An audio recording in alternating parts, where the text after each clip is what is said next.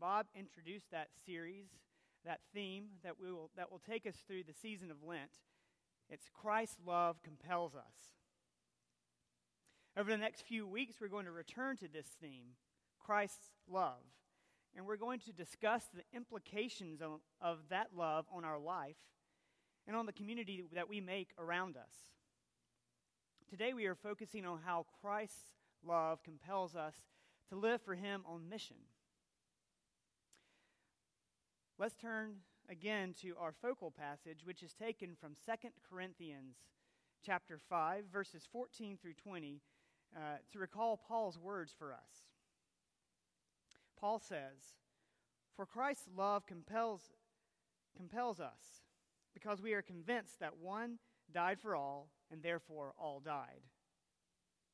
And He died for all, that those who live should no longer live for themselves, but for Him who died for them and was raised again. So from now on we regard no one from a worldly point of view. Though we once regarded Christ in this way, we do so no longer. Therefore, if anyone is in Christ, the new creation has come. The old is gone. The new is here. All this is from God, who reconciled us to Himself through Christ, and gave us the ministry of reconciliation. That God was reconciling the world to Himself in Christ, not counting His people's sins against them. And He has committed to us the message of reconciliation. We are therefore Christ's ambassadors, as though God were making His appeal through us. We implore you on Christ's behalf, be reconciled to God." This is the word of the Lord. For Paul and for us, Christ's compelling love, is a game changer, an overwhelming and reorienting change in our lives that makes everything moving forward new and different. We no longer see and respond to life in the same way as we did prior to knowing Jesus' love. Paul's own witness speaks to this in the Damascus Road experience. He, a persecutor of the early Christian movement, is struck blind by an encounter with Christ that leads him to become an advocate for the very cause he so strongly opposed. In doing so, he becomes an ambassador for Christ. While we so often hear dramatic stories of conversions like Paul's, I'm guessing that most of our stories of conversion and faith are not like his. I know mine isn't. I think for most of us, our transformation reflects a slower, incremental change as we learn about and encounter Christ's love lived out in tangible ways before us and around us. Christ's compelling love should have this effect on us. After following in Christ's footsteps as His disciples for some time, we should be able to look back and recognize that over the long haul, God has reoriented our life, our values, and our desires to more reflect Jesus's. Over time, our values become more in line with God's desire for His creation. Now, Paul describes this process earlier in 2 Corinthians. In chapter 3, Paul recalls how Moses' face, when he met God on Mount Sinai to receive the 10 Commandments and other instructions for the people of Israel, how it glowed from the effects of God's glory. It so glowed that Moses had to wear a veil over his face so that he could come in contact with the people once he came down from the mountain. And he had to wear this veil over his face until the glory of God eventually wore off. Now, because of Christ's sacrifice for us, Paul argues in 2 Corinthians that we now have the same access to God as Moses did. We have the same access to God, but not temporarily, on a permanent basis. God's gift of the Holy Spirit allows us to reflect God's holy glow, but we don't have to cover our faces with a veil. Instead, as we learn to wear this glow in our everyday life, we will be transformed. And Paul indicates here that this transformation is a process, but we will be transformed to be more like God's Son, Jesus. Now, I like the way that the Jerusalem Bible, a more scholarly Bible, translates 2 Corinthians chapter 3, one of the verses there, in this way. I think it's really instructive. It says, "And we, with our unveiled faces, reflecting like mirrors the brightness of the Lord, all grow brighter and brighter as we are turned into the image that we reflect." See, the more we look at Jesus, the more we walk with Jesus, the more we spend time with Jesus, we know Jesus, naturally, the more we're going to look like Jesus, and we will reflect who Jesus is. The more we do this, the more we begin to live into our mission, which Paul tells us in chapter 4 is to shine out in darkness the reality of the gospel of Jesus. So our mission is to bear Jesus' image to the world. According to Paul, every Christian's mission is to do this, to bear Christ's image to the world. But not just to the world. Think of it this way, to the circles of influence that you hold. In order to correctly bear Christ's image, Paul says Christians can no longer regard others from a worldly point of view. God's Spirit working in us creates something new in us. Part of that newness is our way of seeing and relating to the world. Christians see and understand the happenings around us in light of what Luke and Matthew call God's kingdom. In God's kingdom, God is a singular authority, and God's action through Jesus gets the last word. That is, all are welcome. All can be reconciled to God because of the selfless act of Jesus. But not every action is welcome in God's kingdom. If you just pay attention to the Beatitudes in Matthew, or many of the parables, you'll realize and recognize that the self-promoting that leads to marginalizing, objectifying, and stepping on other citizens in God's kingdom is not permissible. Such selfish thinking creates divisions among God's people, and it breaks God's heart. If it breaks God's heart, it should break our heart too. Before going further, I think it's worth repeating. This reorienting process I'm describing, it rarely happens in a day or a week, a month, or even a year. It's a lifelong process. It's a discipleship process that the Holy Spirit presides over.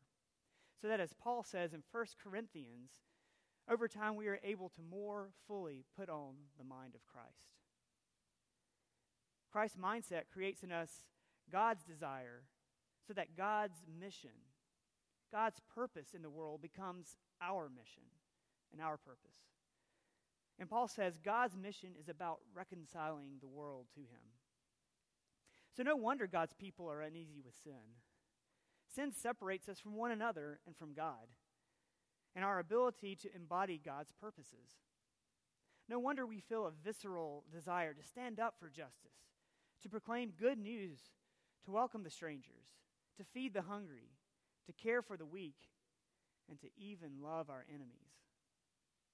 Each time we open our lives to the love of God and we are willing to walk humbly with God, our compulsion to act grows stronger.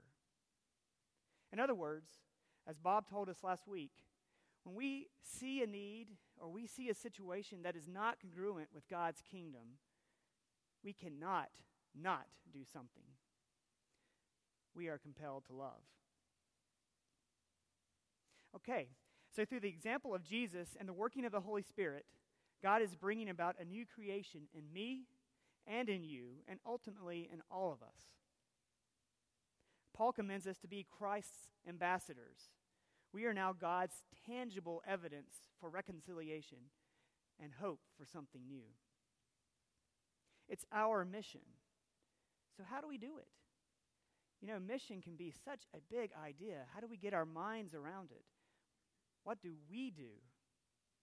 What does it mean to carry out God's mission of reconciliation among all creation? Well, over the years, churches have posed many questions to try to figure out how do churches or how do individuals go about carrying out God's mission.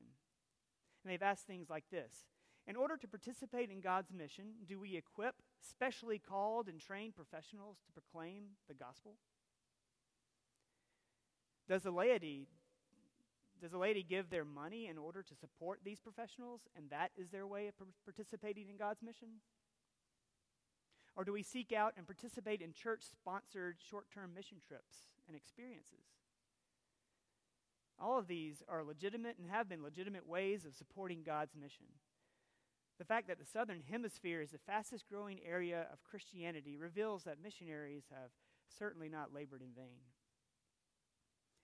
But what I want to argue to you is that these three options are second best when it comes to you individually, especially if this is the only way we understand what mission looks like.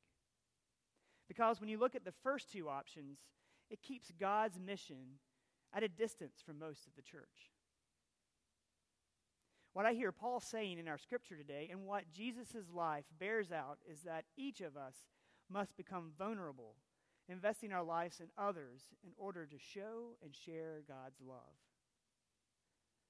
Building relationships with other people, and this should include people who are different than us, who are not like us, is both messy, it's difficult, but it can also be beautiful. It's following in the incarnational example of Jesus. John's gospel captures incarnational ministry when he describes God as putting on flesh, and as Eugene Peterson says in the Message, moving into the neighborhood, taking up residence, being present to the people you're called to minister to.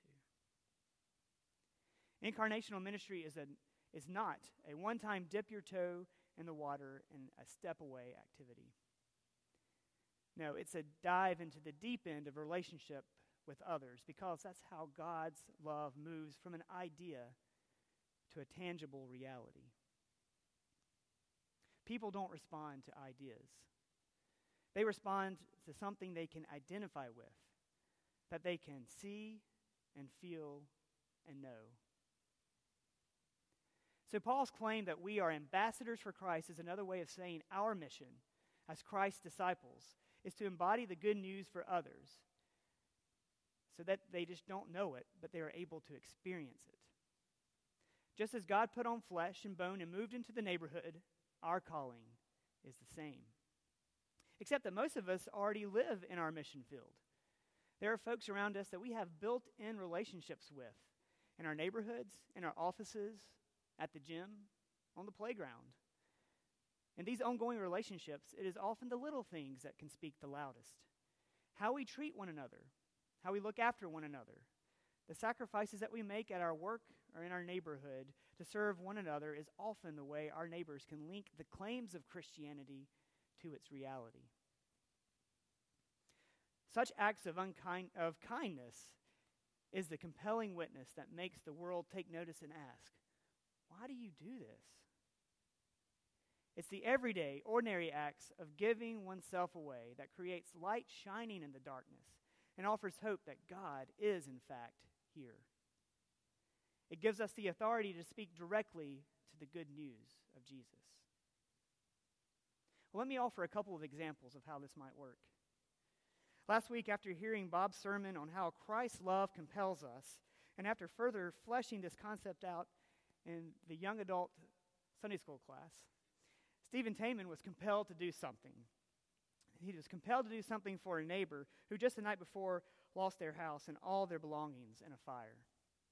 In sharing with his class on their Facebook page, he wrote, "The love of Christ compels me.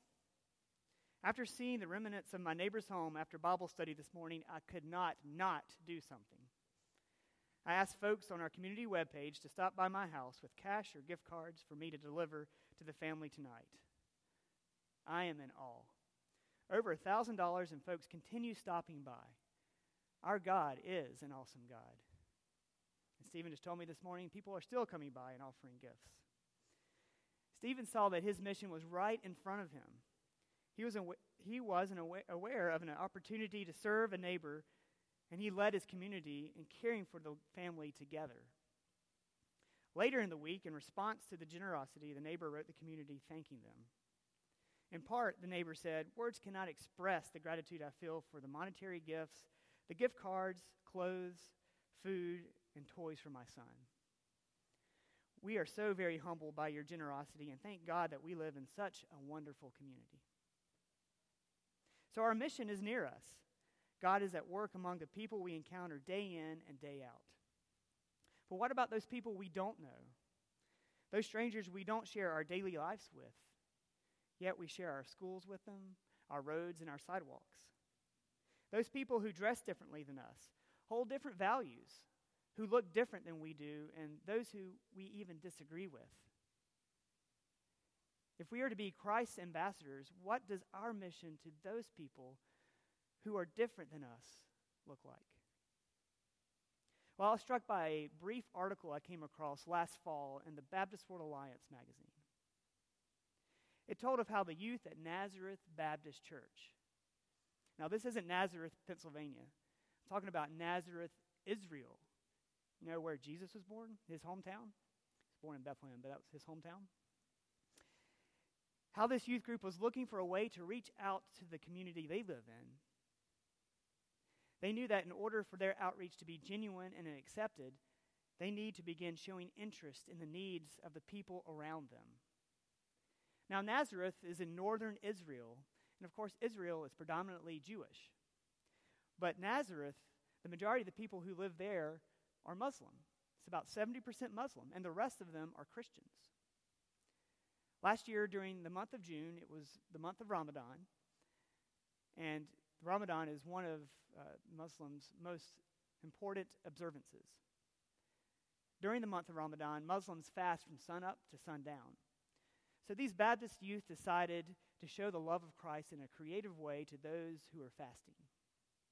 After sunset, as Muslims were rushing home after a long day of work and fasting in the hot summer sun and heat, the youth were waiting for them with cool bottles of water and sweet treats. The gesture was very well received by the Muslim community, and a video of the distribution went viral on social media. In fact, you can take a look at it now.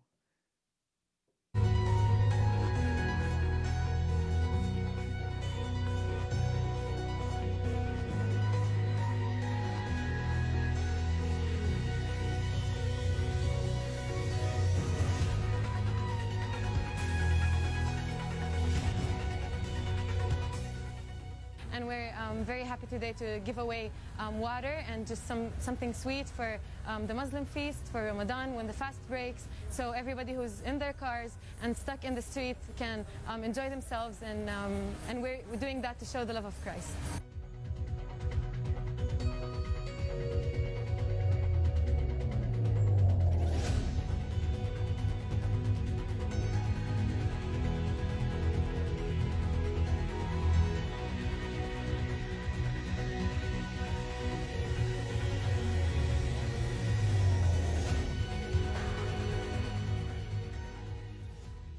Many people saw these Christian youth's act of kindness as one more step toward building trust between Christians and Muslims in Nazareth. Talk about an act of reconciliation. It was an act that brought them one step closer to reflecting what God's kingdom is all about. Paul's hope in writing the Corinthians is to remind them that their mission as God's new creation in Christ is to reflect what is really real. Their allegiance no longer belonged to an emperor or to gaining power and prestige. Rather, they belonged in a whole different kingdom, one where a man who denied himself and served others and carried the guilt of humanity to the cross reigns as king. It is God's upside-down kingdom in which we serve as ambassadors, and our mission is to reflect God's upside-down values to a world that will take notice.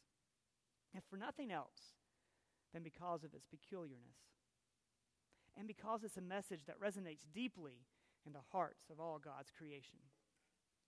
God so loved the world that he put on flesh and bone and took up residence with us. So is Jesus still here with us today? John says Jesus was the true light that gives light to the world, but the world did not recognize him. Yet to all who did receive him, he gave them the right to be the children of God. Look around this room today. Do you recognize it? Do you see it? We are the light bearers among a dark world in 2017. We are Christ's image bearers. Amen.